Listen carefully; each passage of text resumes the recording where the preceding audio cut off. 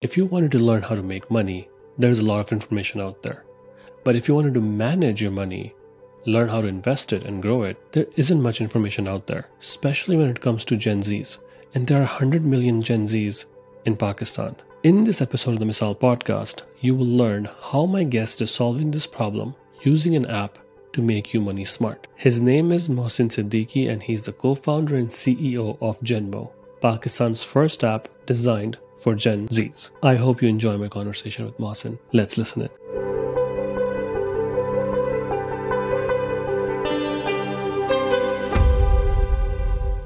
Welcome to the Misal podcast, Mohsen. How are you? I'm good. Thank you so much for having me. So when I first connected with you on LinkedIn, I remember telling you that I love your branding and you guys have done a phenomenal job with the branding and I can't wait for the app to launch. Can you please go ahead and introduce yourself? Tell me a little bit about the product that you're building and why. So my name is Mohsen Siddiqui. I am one of the co-founders and CEO of GenMo. At GenMo, we're building a money app and a debit card for kids and teenagers. And the platform will offer digital financial education and financial services targeted towards kids and teenagers and millions of them out there in Pakistan. I've spent about 7 years in the investment industry, both on buy side, sell side as an investment portfolio manager, and have looked at portfolios of both individuals and institutions. And during this time, I think one of the biggest learnings I've had is the fact that there is a general lack of ability of people to be able to take self-beneficial financial decisions, right? And when you actually reflect back onto that statement, it's not a surprise because nobody really talks to you about money, whether it's at home or at school. And I want to share this incident. So when I started out in the investment industry as a stockbroker, one of my first assignments was that my employer asked me to go and give this talk at an institute of clinical psychology. This was a auditorium filled of clinical psychologists, all of them PhDs, and it was a session about investing in the stock market and personal finance and all of that. And as intimidating as it was for a newbie like me to stand in front of that, these guys look at or study the human brain for a living, right? They understand all of those things. And to stand in front of them, I felt very intimidated. But then I just asked them one question. I was like, throughout your academic life, were you ever taught what to do with your money once you start making it? There was hardly anybody in the room who sort of raised their hand, right? Because it is not done in any structured way, even though it's an essential life skill. All of us, irrespective of which career paths we take or not take, we end up interacting with money. And like all the previous generations, whether it's our generation or the generations before that, we have only understood money through trial and error. We haven't had any structured way of somebody teaching us that, how to actually deal with money. And if you reflect back on how the journey goes when it comes to financial decision making, you think that, a lot of bad financial decisions that you've made were avoidable. Just because if somebody would have taught you early on how to avoid those mistakes, you might have avoided those mistakes, right? And it has nothing to do really with having studied finance or not studied finance, because personal finance is a different thing altogether. I can tell you from my experience that I've interacted with a lot of bankers, with a lot of people who are well into the finance field, but still struggle with personal financial decisions because it's a different ball game altogether, right? There's so many things to compare. Financial markets are moving so quickly. So many different products and all of that, but you still find people who are working in the banking industry or other financial services industries to still be apprehensive when it comes to interacting with financial products and services, right? All of that experience, and more recently I completed my master's in economics, and my thesis was actually on financial capability and financial education. So for 6-7 months all I did was read empirical literature on financial capability, financial literacy, the best practices around the world, how the world has been dealing with this. And, because it's been over 2 decades or so that the world has realized the importance of it. And you see actually financial education being a part of policy making, both at the OECD level and also at the level of a lot of countries. It's a part of their national financial strategies as well, right? And when I went through all of that, it just made me aware of how the world is looking at this problem, dealing with this problem. And then I looked at Pakistan, how we are dealing with this problem. And then also I taught a personal finance course to teenagers last year in summer. So it was like a 4-week thing. And the response was amazing. My class had individuals between the ages of starting from 13 years old to up to 16, 17-year old. And initially, I thought that they would just potentially be interested in something basic, right? So not like, maybe not in the stocks or something like that. But I was pleasantly surprised, because when I started to have conversations about the stock market and all of that, they were so interested, right? They wanted to learn about it. And when I thought about it, it made a lot of sense, because these individuals, digitally connected, they look at all of these, Teslas, and all of these teenage millionaires, and these content creators and all of those individuals, and they understand that these are the kind of products or investments that we need to understand and become a part of, right? And before that, I was only interacting with their parents, right? So pitching it to millennial generations before that, to sort of uptake investments into the stock markets and all of that. And when I got to interact with these young individuals, it just it was like a light bulb moment kind of a thing. And I thought that absolutely this generation, out of all the other generations, is much more ready for this conversation. They need this conversation. They're interested. They need it. They're interested in it, and they're ready for it. And so all of that sort of culminated into creating GenMo. And then my co-founder Mona and myself, we've known each other for over 17 years, and throughout this time, we've had numerous conversations about, because she's a creative. She comes from a creative background, and most of her life has been spent as an entrepreneur. And especially for creative people, I mean, they don't even take up like financial courses when they're studying in universities, right? So much like people who study a finance degree, they don't even take finance courses, and they end up becoming freelancers and entrepreneurs in their respect, right? So for them to be able to understand and have that learning curve in terms of understanding personal finance and all of those things, and she went through that, and all of those years we've been talking about it. And then whenever we interacted with any family, so like millennial families with Gen Z children or beyond, you would see that they would understand that this skill is important. They need to sort of transfer it into their children or have their children learn about money. But there wasn't really a ready-made solution for it, right? So if you want your children, so there are so many activities within school and in the after-school space. So if you want your children to learn karate or robotics or coding or new language or whatever, there are so many ways to do that, right? There is a set way to do it, right? Either it's digital or in person or whatever. But when it comes to personal finance, there is no ready-made solution. And interestingly, when we went out and did our survey and we did our market research and spoke to these hundreds of families all across Pakistan, one of the most interesting highlights that that we came across it was, even though most of the parents realize that it's their job to teach their children about money, they also accept that they're not equipped themselves, right? Because if you think about it, these are parents who are not even interacting with basic asset classes such as the stock market. So in Pakistan, only 0.13% of the population invests into the stock market, right? And stock market is an age-old asset, as long as you can remember, right? So they don't even interact with that. But now they have these Gen Z children coming up to them and asking them about NFTs, cryptos, and all of those things. And they sort of feel dumbfounded that we don't understand that, we can't answer their queries, and obviously we can't make them learn all of it. So that's the gap, I think, which absolutely GenMo is trying to fill, by not just making financial education available for kids and teenagers, but also for their parents as well, right? Because at the end of the day, children are just going to live with their parents and be with them for like 24 hours a day. And whatever they're learning, whether it's in school or otherwise, they will always reflect back with their parents, asking them about those things and having those conversations. Yeah. So that's how, all of this, sort of came together. And we're so excited to sort of, moving forward with it. While reading the report that you guys put out, I'll leave a link for that in the description of the show notes and everything. While reading that report, I just couldn't stop thinking about my childhood. Basically, I was, it talks about like pocket money or like, people or kids just asking for money and getting it. I was one of those kids, I just asked for money and I got it. I came to the US when I was 19 years old, and that was the first time for me, like a shock when it came to like, doing budgeting. For example, like I would start eating out, but if I ate out, like I was out of money in a week. Those are the things like you kind of expect your parents to teach you. Of course, my parents just thought that I would learn those things. It's like, every generation kind of gets better with money. But the new generation now, like my 10-year-old, he he specifically says, like, when he's asking about money, he tells me like he needs real world money and not the Robux. So Robux is a, currency which is used in Roblox, which is a multiplayer game. So he makes sure that he tells me like, I want like, fiat currency. Those are his words. So he knows at 10 years old, like what fiat is, what cryptocurrency is, and all those things.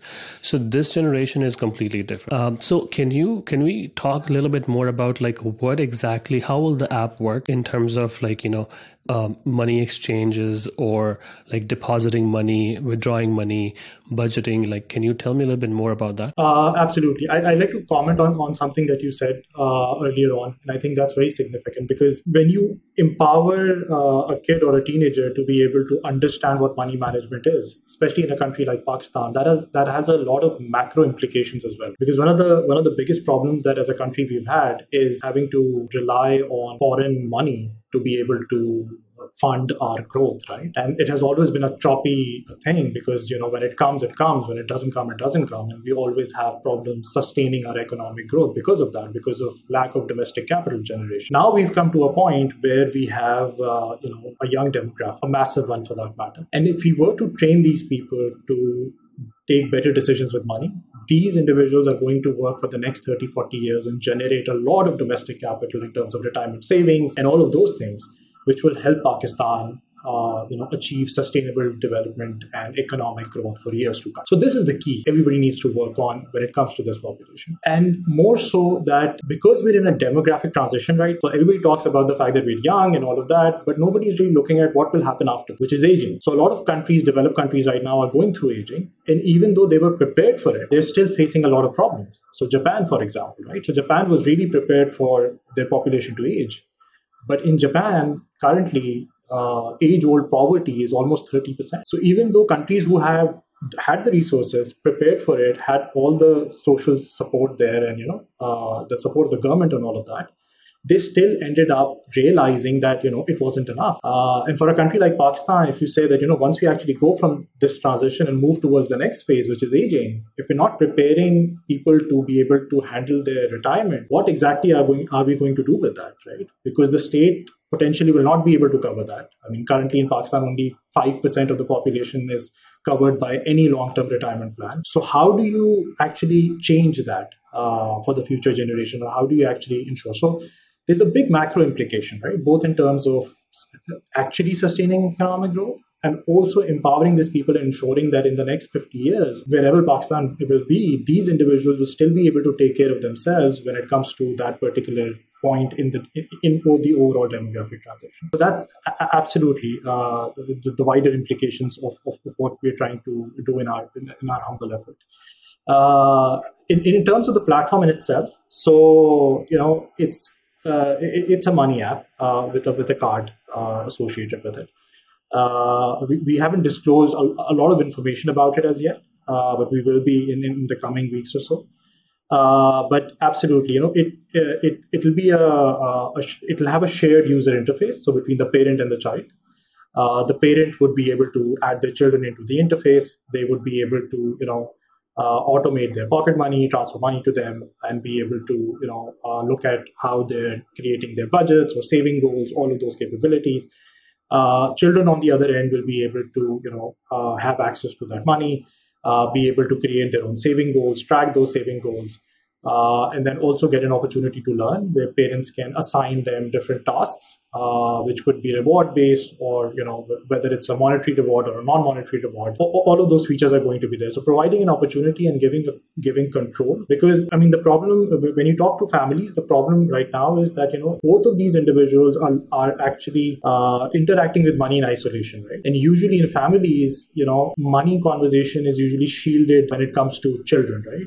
So normally in a family, you only hear about money when there is a problem, right? So if there is, now that there's inflation is high, you're not able to do things that you used to earlier on. You're not able to take those vacations or upgrade your car or get a new TV or whatever that is. Now you would have those conversations and tell your children, we'll not be able to do this year, right? We might have to delay this. But the thing is, it shouldn't be like that, right? these conversations need to be happening even when there are good days, right? So it's to make them understand, how we are doing what we're doing and where is this money coming from. But that doesn't happen. Even though children are more open to it, they want to understand it, they want to become a part of it. But generally, we feel that, we should shield our children from this, for whatever. And also, parents, in that process, whenever parents give money to their children, they either ask about it, they don't ask about it. But if you ask any parent, right, how much money have you given to your child in the past month?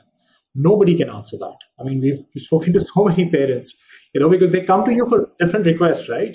I just ordered a food delivery. I just want to get some stationery. I need to go out with my friends.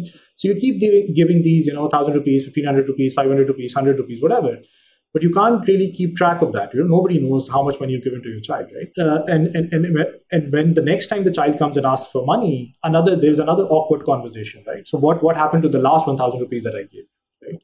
Even the child doesn't know because he's not even keeping track of where they're spending money, right? So these silos are not really benefiting anyone. So somebody has to really break that ice and give them a platform, a digital platform, where they could potentially, so parents would potentially have or essentially have the ability to not do that helicopter parenting, have the visibility and transparency of where the money is going when it comes to their children. And children will get an opportunity to sort of take control and be able to decide, okay, this is the money that I have. This is how I'm going to budget it. This is how I'm going to create my saving goals. And then saving goals is like another thing, right? Because the way children are saving right now is pretty much how they did, 40 years ago, right? Which is just either with a money jar or a gullak or, somewhere in their cupboard or something like that. And it just, to me, it's just criminal because, this is the digital generation. I mean, they find everything, all solutions available digitally to them. How can you possibly give them a gullak to save money, right? They don't know how much money is in there. They can't keep a track of it. If they have to break it, they have to buy a new gullak. It's just, there are so many problems with that, right? Which is why a lot of children don't save money because they're like, we saved money, we put it in a gullak. There was one experience of this child, he saved for almost 2 years and saved in a money jar in his cupboard. And then some construction work was going on or renovation work was going on in his house. And that jar got stolen. So for that child, that 2 years of savings for whatever he was saving for was just gone, right? And there was no visibility. He did not even remember how much money there was. And he has not saved since then, right? So those experiences need to change, right? And which is essentially what we're trying to do and putting all of that within the platform. So that it's easier to do all of those things and keep a track of. So let's talk about the business model. So I am assuming there is some way you are going to be able to make money, whether it's through transfers, through fees, something. So where exactly are you going in terms of like what the business model look like? Yes. So essentially, in terms of the business model, yes, because there will be transactions. So transactional revenue is absolutely a part of that, and any other services that we enable through the platform. So whether it's digital financial education.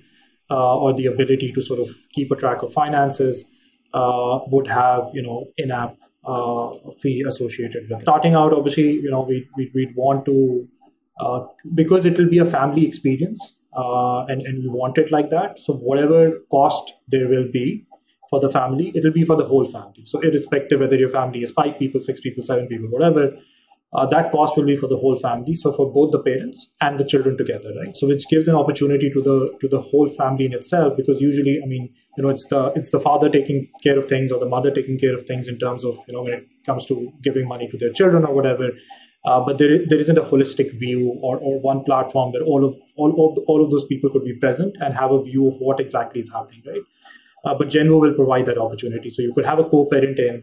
And have those same privileges shared between the parents, to be able to entertain requests, have a view of the financial journeys of their children, and then have all of those children become a part of it as well. So yeah, as a family experience, so for that family experience, that would potentially become how GenMo will create revenue sources for itself. So you mentioned that you have a finance background and your co-founder has a more like artistic, a creative background. So I'm assuming this app was developed outsourced in terms of development. And if so, how did you figure out the tech, how to build it and all those things? Can you shed some light on that? Absolutely. So so between Mona and myself, so we have, because Mona has a creative background, and she's amazing with that. And she also has an entrepreneurial background as well. She's successfully set up and ran her own business for like 5 years, and then she sold it off right before COVID started. It was in the services industry. And then I have my own background in the investment industry. So, and obviously, when you start something out together, you are wearing a lot of hats. You're doing a lot of things. So, in terms of the product, much of its user interface, user experience, and its design of the product that has been that has been led by Mona and myself as well. So both of us have made what it looks like. And in terms of obviously the back end development of it and the technical side of it, we have a team in place that is now looking into it and building the platform and all of that in terms of the back end technicalities of it. But we've been really fortunate. We have some amazing advisors with us, some amazing mentors who understand the space and who understand product building really well. We've been really fortunate that way to be able to leverage on their expertise and be able to build this out, which is really helping. And that's how we're sort of building it up. While working on the product, and you have been on it for quite some time, I'm pretty sure you faced some challenges. So what were some of the challenges that you faced, and how did you figure out how to solve those problems? Great question. So when we started out, one of the things that we did early on was the market research, right? So sort of connecting with the end potential users from day one, and we've been talking to them, and we surrounded ourselves with our potential users, even in terms of our team, and we started this first teen internship program, and all of that. So we're surrounded by our potential users from day one. And that has really helped us in understanding, because obviously we understood the importance of this. We understood that, yes, this needs to be built. But having that local understanding and that local context in terms of actual problems. So what problems, how are they interacting with money right now, both parents and children? What are the problems that they're facing with that existing setup, and also with the existing financial services and products out there, and how that experience can be made better. So that is something that we established very early on with those conversations and everything. And once that was established, we also had the opportunity to sort of carry those relationships that kept guiding us throughout our journey, where we could build something, go back, take their opinion, ask them, okay, this is the problem, how do we solve it, all of those things. And that just worked really well for us in terms of understanding where we are going right, where we're going wrong. And the access was not difficult, right? Because the generation that we're building for, obviously, they're more available in terms of giving their opinion and being very honest and blunt about it, which is great.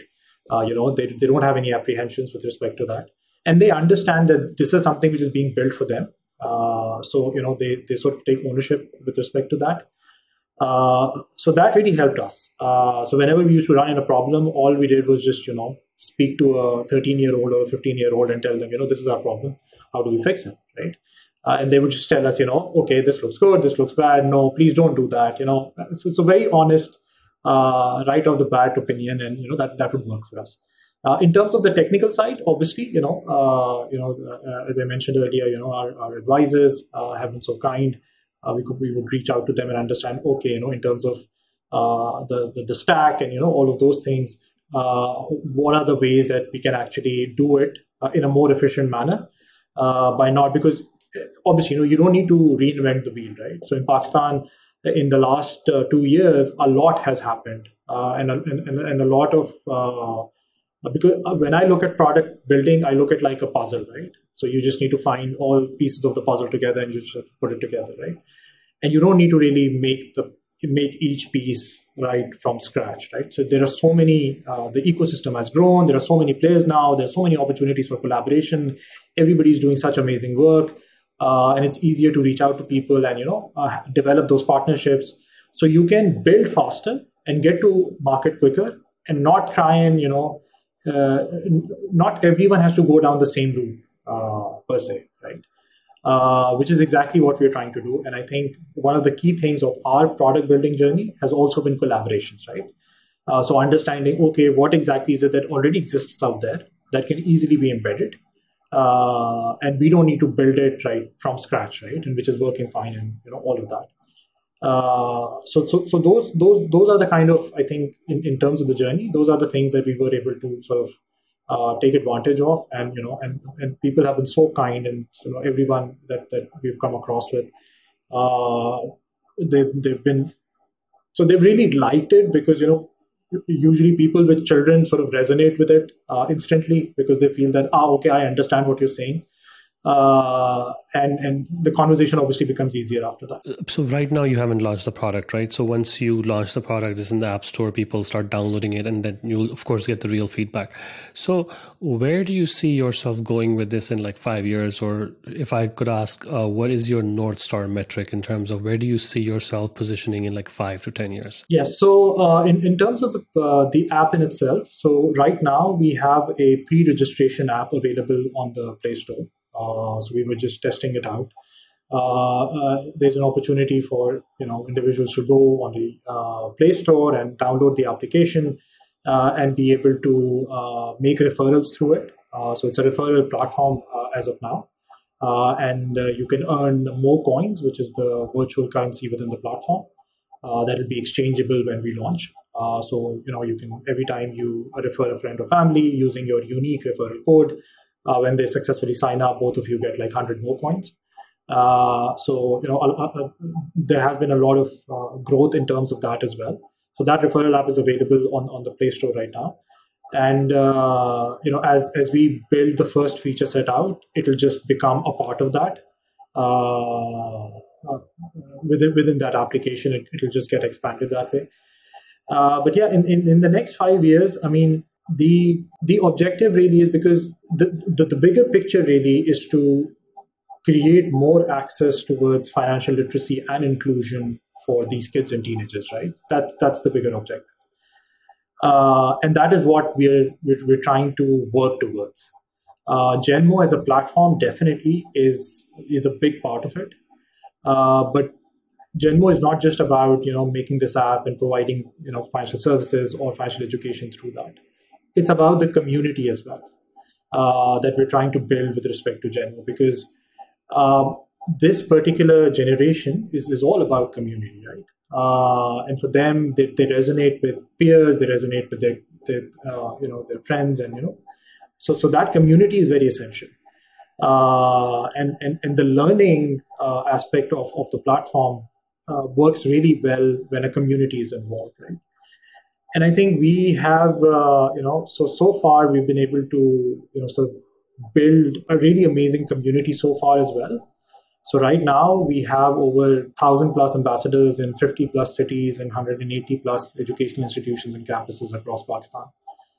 So right from Hassan Abdal to anywhere in school in Karachi, we have people, ambassadors who are excited about GenMo. They resonate with what financial literacy they need to learn about it, and all of that. And this particular thing obviously has also come about because of the internship program, right? The teen internship program. When we launched that, we thought that okay, this is because in Pakistan obviously part-time work is not common, right? So nobody really works part-time in that respect, even though teenagers want to, but there aren't any opportunities. And also usually it's only available to final year undergrad students and all of that. Usually first year, second years won't have that opportunity as well, right? And also when it comes to families, there are apprehensions about their children working in retail stores or fast food chains or whatever for some side hustle or anything like that, right? Which should not be the case. Absolutely not, because in developed countries, it's like a norm, right? I mean, it's not like you need the money, but what it teaches you apart from money, the whole professionalism experience, waking up on time, going there, learning a lot of things, that has much more value than the salary or the amount that you get, compensation that you're getting out. When we started this, we thought that we will get a good response, but it was overwhelming. I mean, it was like 2,000 applications in like 48 hours or something. And that just and the conversations that we had with these children, because these were like all teenagers by and large, and these weren't like interviews, right? Because this was their first time in this setting having this conversation. So these were like conversations. We were blown away by the kind of the kind of generation that this is, because they are so as you mentioned about your son as well, right? So they're so self-aware, right? And they're just not self-aware, they're also aware of their surroundings. They're so tolerant. They have so much empathy, much more than our generation has. And they're so accepting of new things, and even mistakes as well, right? And all of them have such amazing stories to tell, right? Some of which we're trying to highlight on our platform as well, and we will keep doing that, talking about the achievements of like 15-year-olds, 17-year-olds, 18-year-olds, and getting them to tell their stories, and putting these stories out there for like millions to inspire from them, because at their age, whatever they're achieving is so big in that respect, right? I'd like to share one conversation. So one conversation that I had, and I'll try to sort of tie it up with your question as well. So one conversation that I had while interviewing for the internship program. So this particular individual, she's in the final year of her A levels, and during pandemic, she started her online baking business on the side. It started doing really well, and I just asked her, what is it about baking that really that you really like? I mean, what is it that you thought that out of all the things in the world that you could do, why did you choose baking? And her answer really, just blew my mind away, and I thought, wow, because she told me that in my normal life, right, when I'm going to school and whatever, there's a certain level of excellence expected out of me, right? So my parents want me to become a doctor. I ace all my grades in the school. I get like 100 out of 100 in maths, and in science subjects I'm doing really well, and I'm like the top of my class at every time. So there is a certain level of perfection expected out of me. But when I'm in the kitchen, right, nobody cares if I use like some additional grams of chocolate or some additional grams of flour. That's where I'm messy. That's where I'm imperfect. But it doesn't change anything, because the end result is still delicious, right? So that just made me realize that I mean, there's like so much um, depth, and there's so much self-awareness in that particular respect, in this particular generation, that this building this community out, telling their stories, and creating those inspirational touch points for not just them but for everybody else, is how we will build GenMo out and ensure that we are able to keep introducing them to money management and this essential life skill within that community. So that's essentially what my vision is, or our vision is, for the next 5 years, that we will keep building this community out, and ensure that we get as many kids and teenagers become a part of the GenMo fam as possible, and get access to this life skill, understand money, and not just that, be able to express themselves, right? So whether they want to become entrepreneurs in some respect, we will do a lot of that as well, where GenMo will stand behind them, help them, understand the technicalities of things, and support them in whichever way we can, either as a community, because when you build a community, you can always leverage expertise from here and there, right? There's so many diverse individuals within it. So we'll keep doing that, and also ensuring that we get to, get these individuals to understand what self-beneficial financial decision making is, right?